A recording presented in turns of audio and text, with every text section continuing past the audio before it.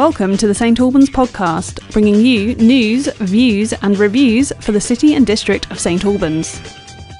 Welcome along to a special bonus edition of the St Albans podcast with me, Danny Smith, and joining me here in the studio. We're recording quite late on Wednesday evening, and we have Alan Bellinger here. Alan, you and I have just come back from the Abbey Theatre where we saw the Magic Flute, the latest offering from the St Albans Chamber Opera, which is on at the Abbey Theatre through to Saturday the 18th of March.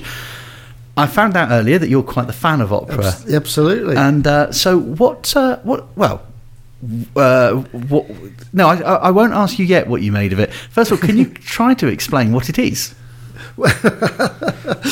It's quite a complicated plot, isn't it? But it is, but just do the simplest part of it if you can. Okay, so the lead role is a prince called Tamino, and he's in the light initially, but then they go into the dark and come across the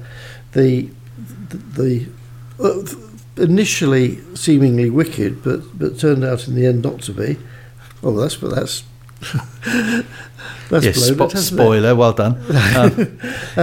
Sarastro and then we have Papageno, who is a bird watcher looking for a wife. And in the end, Tamino marries the love of his life, who's Pamina, and Papageno meets up with and has fun with Papagena, and they have lots of Papagini, and so the whole thing ends in great fun at the end. And so it's a tour de force. It's a really interesting plot, and I have summarised it very poorly there. But there's a prince. There's I guess a princess. You know, there's a daughter of a queen, and there's a quest to win the love of them, and yes, there's fun and magic along the way. Absolutely, and the Queen of the Night. Didn't she do a fantastic performance? She hit those top Fs in that really difficult aria, and she was just fantastic.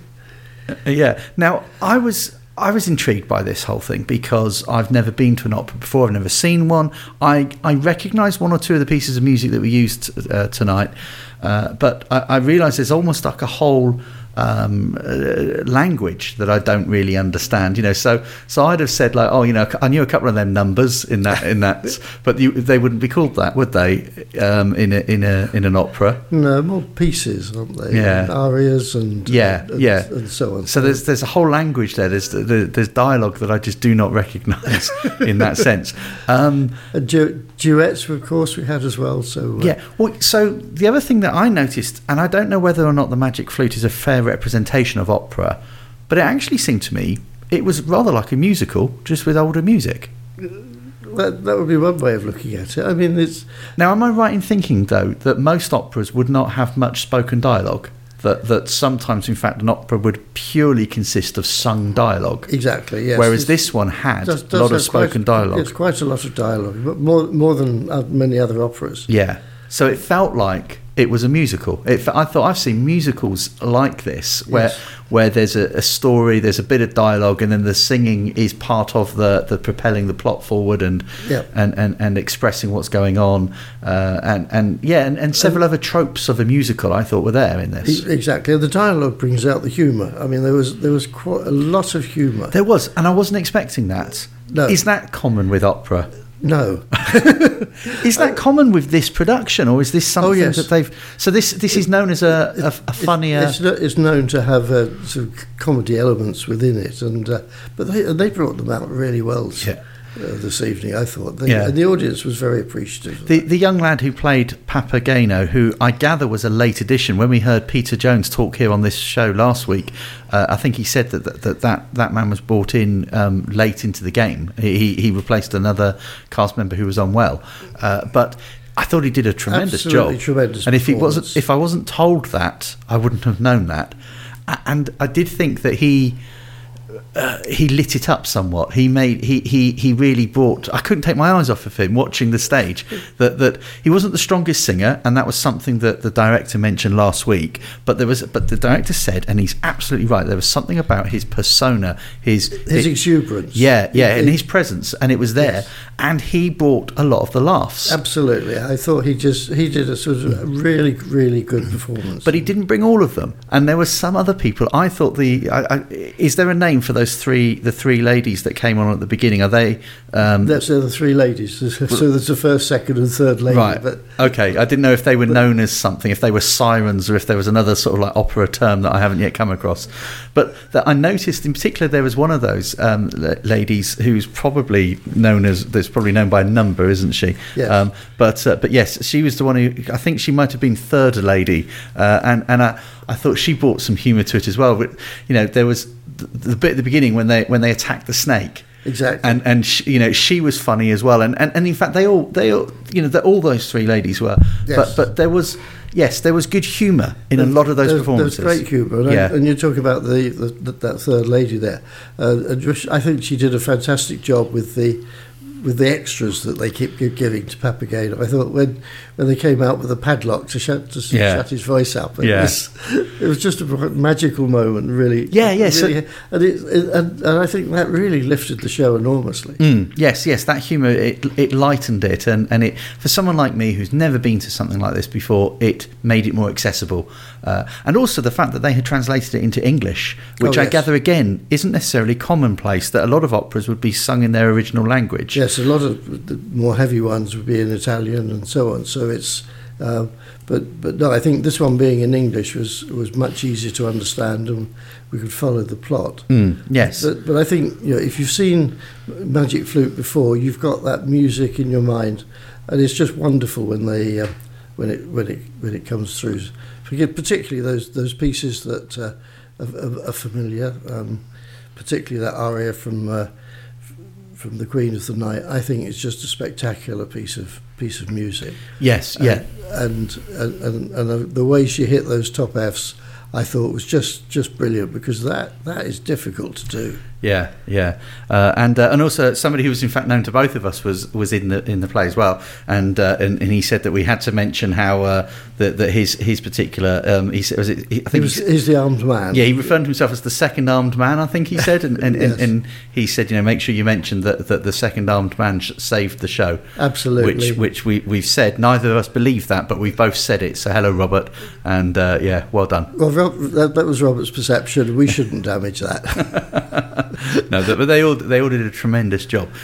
So what are your thoughts on that? I mean, how does that compare to other operas you've seen? How does it compare to other versions of the Magic Flute that you might have seen? Well, I thought it was really, really very, very good. It was a brilliant production. The lighting, I thought, was just spectacular. They really did a good job, and I mean that was just an 11-piece orchestra, and the music that they got from that group was just lovely, and because it was quite a spread of instruments, it really went very well. And I just thought the flutist, I thought, did a lovely job. I think it was lovely to watch Tamino on the stage with his magic flute playing it.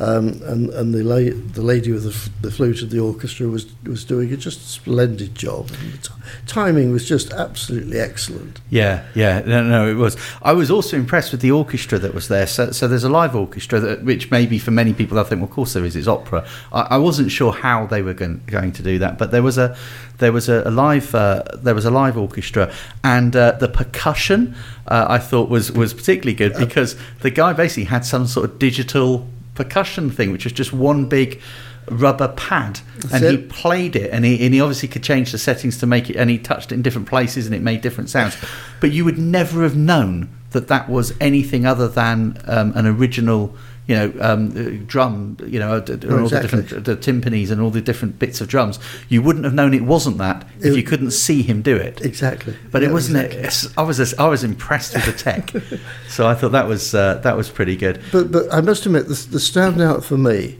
it reminded me how good live music and live singing is. We've we've been locked down through COVID for so long, and just to be able to go out to the theatre and get a live orchestra and get really good live singing. Absolutely fabulous. Wonderful stuff. So if you are at a loose end, if any of what we've just described sounds in any way tempting, and you think maybe I'll give this opera thing a try, or if you are a big fan of opera, then do check out the Magic Flute. It's on at the Abbey Theatre. Let's get that right. Don't turn up to the wrong place. It's on at the Abbey Theatre. It's on until Saturday the 18th of March. It's on each evening from 7:30, and on Saturday there is also a 2:30 matinee. More information can be found on the Abbey Theatre website. You can also find out more about the show and about the Chamber Opera themselves on their website, which is stalbanschamberopera.org.uk. As is our custom, the links are all in our episode description right now.